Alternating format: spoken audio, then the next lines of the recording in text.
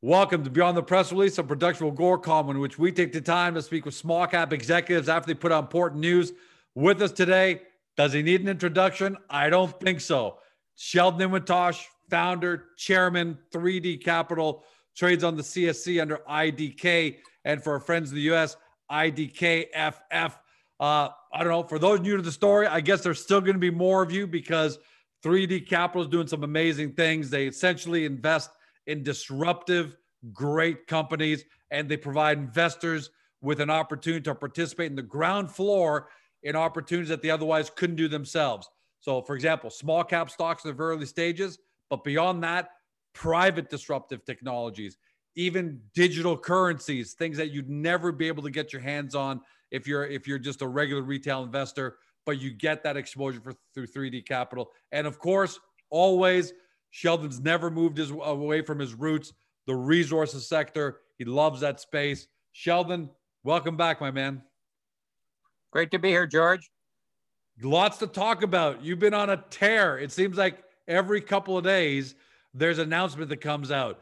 IntelliBridge, 375,000. Windfall Geotech, 350. ePlay, on and on. So we're going to talk about those. But before we get into those, because I want to know, generally speaking, should investors be reading your frequency of new investments as you being generally bullish on the tech sector? Oh, absolutely. I mean, this isn't something that is a trade or is a short-term phenomenon. You know, we are in a secular major, transformation, if you will, in technology. And I think that there's been a shakeout and it shook a lot of people's confidence because things got a bit hot, if you will. And I think that some of the fundamentals kind of were stopped being looked at. So I think that our view is absolutely rock solid.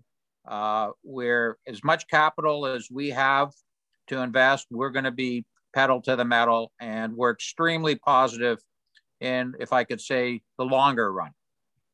And you're loving the disruptive tech, AI, AR, fintech, esports. It seems like you're continuing investing in those trends. No, absolutely. And what's interesting now is things are snowballing because of the visibility of some of our companies. And, one of the ones that, George, it was the first company you introduced me to, which was, I'll call it Gamble, but esports entertainment, which was on the pink sheets in the US and now is on NASDAQ, continues to just absolutely be a star. And I think it is finally getting its legs. Well, I'm chairman of the advisory committee on that, and I've had a lot of visibility.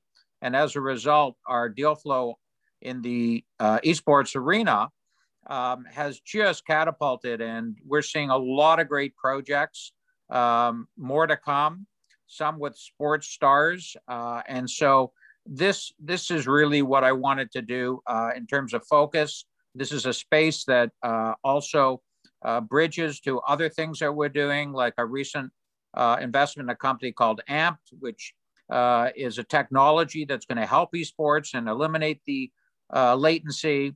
We invested in Wind Geotech. Well, that basically is a bridge, as you mentioned, the name, between disruptive technology and junior resources in terms of using AI for discovery. So all of this feeds into each other. And then at the end of the day, what I like to do is introduce some of our companies to others so they can create partnerships, because they're great fits, but in the real world, they may never have met each other. And I believe that that's how you truly develop scalability, is through partnerships. And so all of this fits in together. And there's another great lesson going back to GMBL. I think for everyone at home, there's another great lesson, GMBL. You were able to find, research, do due diligence, and invest in this company when it was on the OTC, right? Early stage.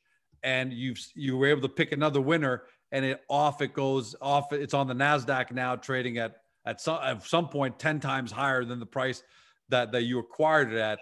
So hopefully for everybody at home, that just drives home the point that Sheldon and 3D Capital find those companies at these early stages when you be way ahead of it and be nervous, and he's able to see them through. Let's talk about some of your favorites that we've talked about before, and then we'll talk about some of the new investments. Peak FinTech, PKK on the CSE. FinTech, lending, China. It just seems like that's a company you discovered a year ago and is absolutely blowing up now in terms of its execution. Yeah, and I guess maybe a sort of a latency point I'll mention on when you talked about GMBL, but is similar to Peak and some of the others is the patience one needs to have to hold on to these things. I mean, as we've talked, me and you, we were both extremely bullish on GMBL, but for whatever reason, it took the market some time to discover its potential. And a lot of that had to do is it was a new name. And even though that it achieved NASDAQ, it's not so easy to get into the mainstream of a DraftKings and Penn Central and so forth, Penn Gaming, that it becomes like a go-to stock. And so this takes time. With Peak FinTech, it is just going to have, in my feeling, a monster year. There's a company that is, I just mentioned to you on NASDAQ. It's called Upstart, good name, UPST. Also in peer-to-peer lending, and very, very interesting comparable. They came public, I could be wrong here, 6-8 months ago at $20 on NASDAQ. Yeah, they're $145 now. And Kramer was on, they were on a show, and he said, don't sell, this is just the beginning. And as people may know, Peak FinTech is completing a prospectus financing in Canada and then going to NASDAQ. And I believe that once the US audience, which really is a window to Asia and everywhere else, finds out what this company is doing and how it's executing, like, my God, this is just going to be a moonshot.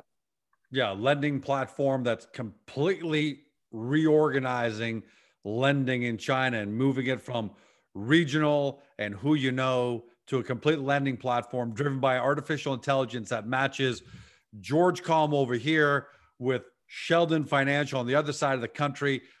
Two of us who normally never would have met, but through AI, we're a perfect match. You get the customer you're looking for. I get the loan I'm looking for, and away you go. PKK, unbelievable things. Imagine AR, IP, our good friend Alan Paul Silverstein there. You found that company, you put your money where your mouth is in the sub 5 cents when nobody was thinking about augmented reality. Nobody was thinking about Imagine AR as a company itself. And now it's just doing deals with some of the biggest names. Today they announced that the AR is going to be incorporated with Grubhub and Megan Thee Stallion, Grammy Award-winning superstar in a virtual concert.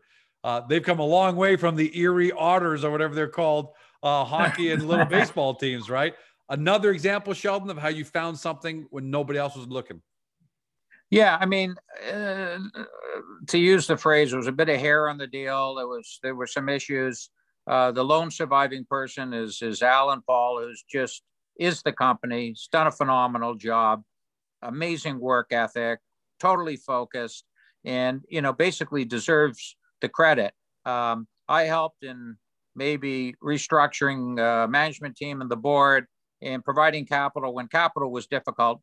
Augmented reality is a space people have talked about for years, but this is the year, I've said this before, for augmented reality. And one of the companies, one of your clients, Liquid Avatar is now the name. We made an introduction. It became an instant love affair. And now the segue is, which is really a sleeper, that is to me going to be a killer app at the right time, is the whole area of non-fungible tokens, NFTs. And that, I believe, is perfectly suited for augmented reality. And Alan's figured it out. And certainly working with David Lukash now, I think it's a marriage made in heaven of taking advantage of that particular space. And I am just extremely bullish on Imagine AR. And by looking at the volumes and the quality of the investors now, that, no longer the traders that are approaching Alan and talking about their research they've done on the companies and how they feel lends me to believe that this has a huge amount of runway ahead of it. And, I'm extremely impressed with what Alan's pulled off, but I think the timing is finally right. You undersold yourself there a little bit, and that's okay. That's like you, but putting $300,000, $400,000, $500,000 into a company, sub 5 cents that needed some help and all that. That's the kind of investment that you're able to make because you have the experience, you have the knowledge, you know how to really figure out a great risk reward scenario, because there's always risk, right? But for shareholders at home, that's paid off, because look at the net asset value of 3D Capital now, $1.27 a share.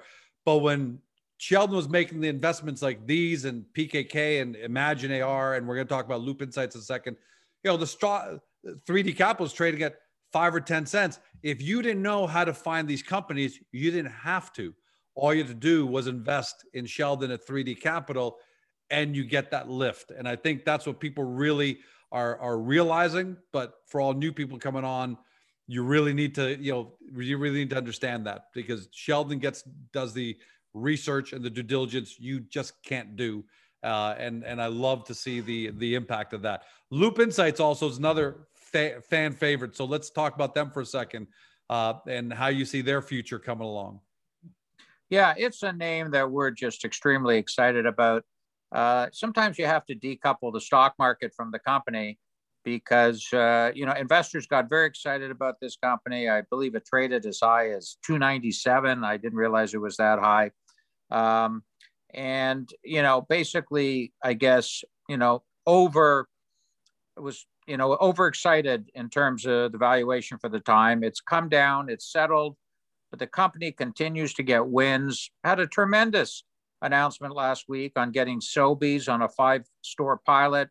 People don't realize that, you have to do these pilots when you're large companies. You have to integrate the technology.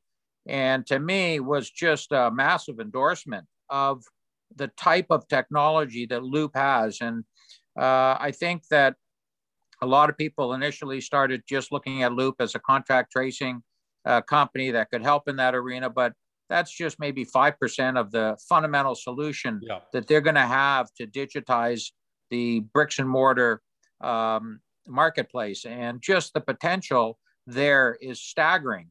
And, now that the company has a number of these wins, I'm just presuming that we're going to see some rollout deals. I know that a lot of people now are going to be looking for revenue, and that makes sense. Sure. And that's what, where a company like Peak FinTech is probably 6 months to 12 months ahead of where Loop was, because it already went through that whole phase and now is really having a growth rate on revenue. I think we're going to see the same thing with Loop. So we're extremely, extremely excited about and positive around the prospects of Loop Insights. Last question on that, and this is more for helping investors at home understand how things work. How do you size up the Sobeys pilot? Some investors will say, it's just a pilot. They're going to throw in 5 stores. It may work, it may not. So we can't really add any, we can't really ascribe any value to that. How do you value that Sobeys pilot? How do you look at in terms of what it might turn into? Well, first thing, I know how these large enterprises work, and they do an incredible amount of due diligence before they'll enter a pilot. The only reason why they enter pilots is they have to integrate new technology in a live format with their own technology platform. And the only way they can do that is by doing a pilot. And 5 stores is not insignificant. It's not 1 store. And so my feeling is that they're convinced on how this is going to work. Now they just have to get out the growing pains of introducing new technology to their own. And there's always things that have to be adjusted, et cetera. But I'm highly confident that this is going to work for them. And then the rollout is just absolutely probably mind-boggling in terms of revenue and license fees and so forth. I'm not privy to anything there, but I know that when these companies announce something like this, they probably already have it in a store, right, have tested it, And now we're integrating it and feel comfortable, because the last thing they're going to do is put their reputation on the line, because this is a disruptive technology. This is a different way of them running a retail store, which has typically very low margins. So the margin for error is very, very high in terms of the impact for them and their bottom line, and how they're viewed by their customers, et cetera. So I view it as a tremendously positive event. But I think that, I'll call it matrix or loop. In some people's eyes, okay, we know it works now. We want to see the revenue. So I think there's a disconnect in the short run here between investors wanting to see that these are revenue generating deals. And that's where I think the other side of some people who are a bit grumpy need to have the patience. And it's patience. This company is still a young company and is introducing multiple verticals of disruptive tech to a space that really needs it. So I think it's all going to turn out like really well. Yeah, and thanks for providing that summary. I want to get your angle on how you size up that opportunity, because some people think it's just an audition. Whereas for you, it sounds like, no, that's a check mark in just the process of a major enterprise, because you're not going to roll out 1,500 stores on day one. You're going to test out in 5 just because you have to be smart about it, right? Yeah, right. And no, I think it's 100% positive. Let's talk about some of the new stuff. There's a lot. I'm going to go by size because I could have gone chronological. But Amped Ventures, AMPD, edge computing that is going to help cloud computing for low latency. So for video games, esports, animation, you invested $525,000 there, 3D Capital. What do you see at Amped Ventures that you like so much? Oh, again, disruptive technology. Something that really is a problem right now for esports as one example. But they're not just in esports. They're going to be in visual effects, in movies, and all kinds of other technologies that, are very sophisticated.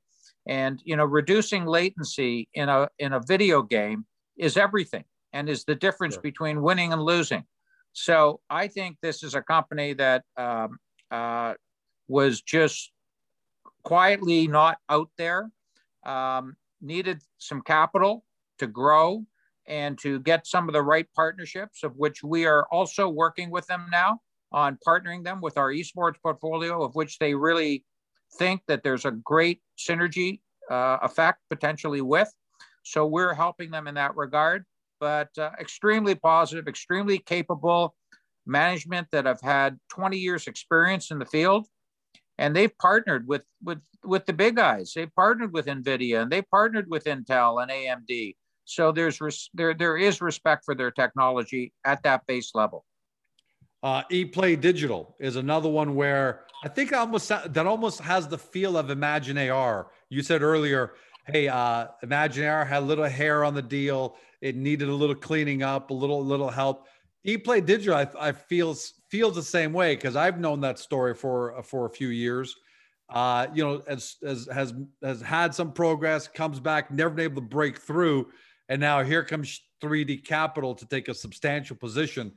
Do you feel that's the same kind of setup like Imagine AR, where you walk in and just help clean it up, help inject some capital and some structure to finally let it break through?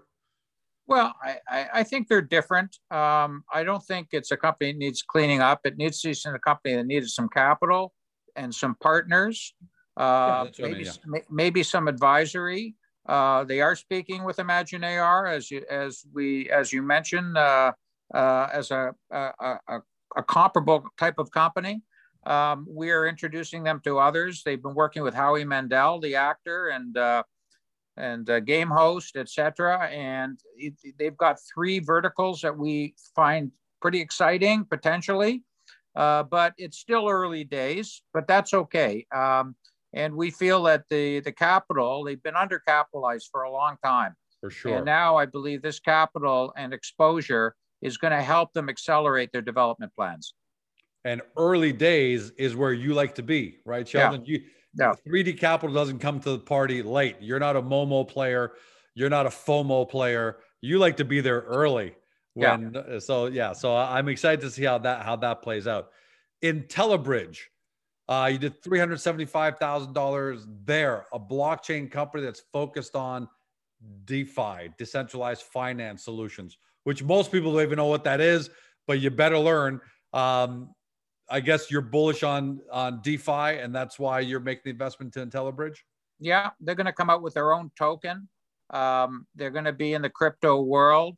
They have very serious technology. The company's based over just outside of Paris, so it's an international company.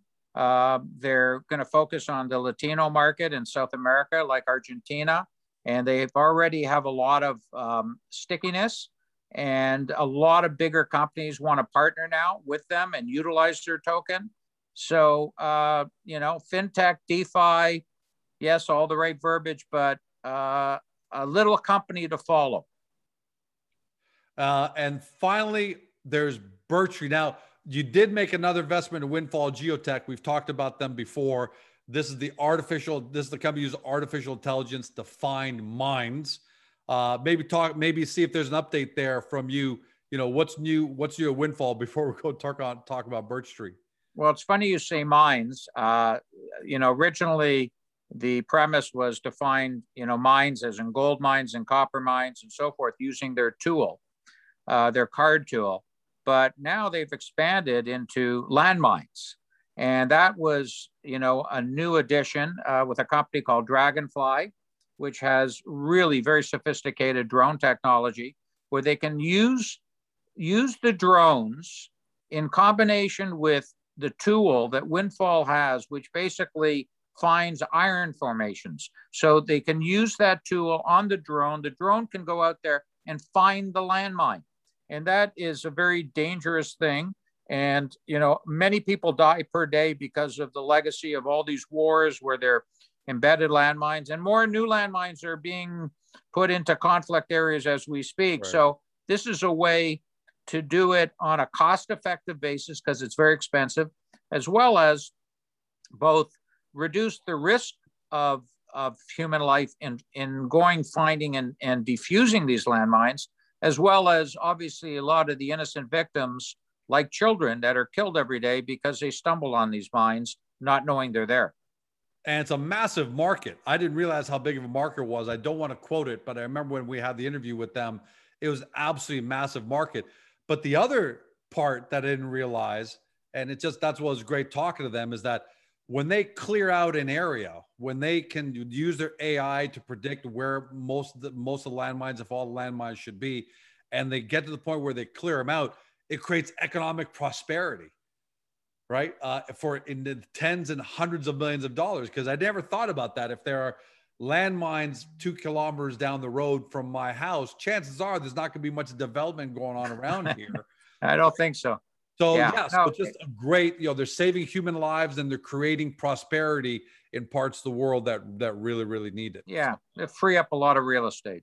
Another one of those stories where people are slowly going to wrap their mind around it, I think, until it really takes on more and more momentum, which again, you're there early. So if you're there early, everyone at home, you got to be early and take a look at it as well. The last one is Birch Tree. This one is clouded in complete secrecy because I think you set a record for the shortest press release in history. Okay. We've invested $500,000 and we've acquired 10 million shares in Birch Tree. We've done that by issuing 430 some odd thousand shares of IDK. Boom. That's it. Nothing else. Is there anything you can tell us about an investment of that size? Are you able to share, or were you cryptic for a reason and we just got to stay tuned? No, it's a private company. It's going to go public. It's part of Mike Frank's stable, and Mike is behind Revive and Digi and a bunch of successful tech and biotech companies. And this is going to be like an investment vehicle, but it's going to be invested in a number of strategic investments, like 3D, but not totally clear at this point, the direction, but I believe it's probably going to go into crypto. And it's an area that we want to get more exposure to. So it's a startup, but it will be going public here in the coming months. And last but not least, your net asset value. When you put out for when you put out your last one and that was based on your financials for the year ended December 31st, 89 cents per share in net asset value. Then when you put out your first monthly one for the month of January, which came out mid-February, you're at 90 cents. And now your most recent one for the period ended February 28th, $1.27. So that's great that you're doing a monthly now because we really get a quick snapshot. But how is clearly the portfolio is starting to yield results, right? Because that's NAV for you, and you're trading under NAV, by the way. How confident are you? How great are you feeling about the structure of 3D Capital's portfolio investments right now, and how the future looks? Obviously, I'll speak for greater than the period of a month because, as we all know, we're subject to the market.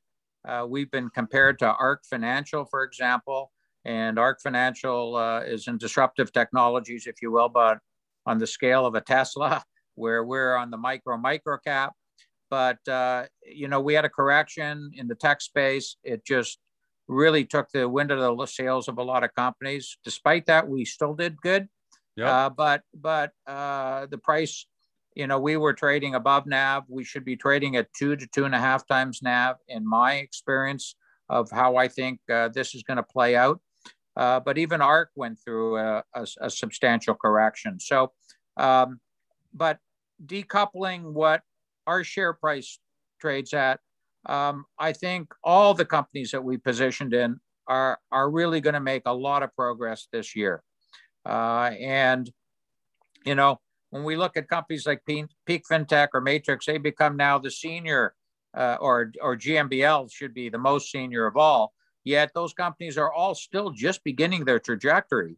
But in terms of value, they're starting to get engaged. And we expect that theme to be pervasive amongst a lot of the names that we talked about here today.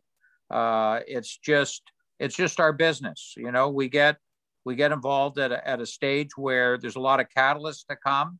They need expansion capital. They need sometimes some help with partnerships and advice, and that's what we do. So we're hands-on in our portfolio.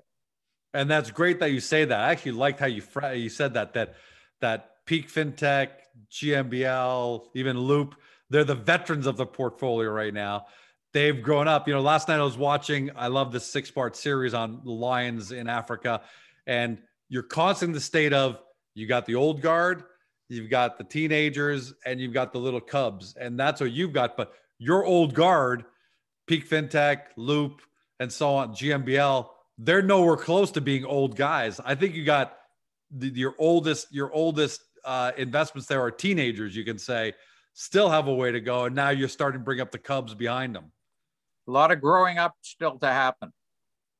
Exciting times, man. Great to see you putting your money where your mouth is, just by the number of investments. And we couldn't even go over all of them, but we covered a pretty good amount of your teenagers and your cubs. Maybe we'll use that as a theme from now on, but we covered them.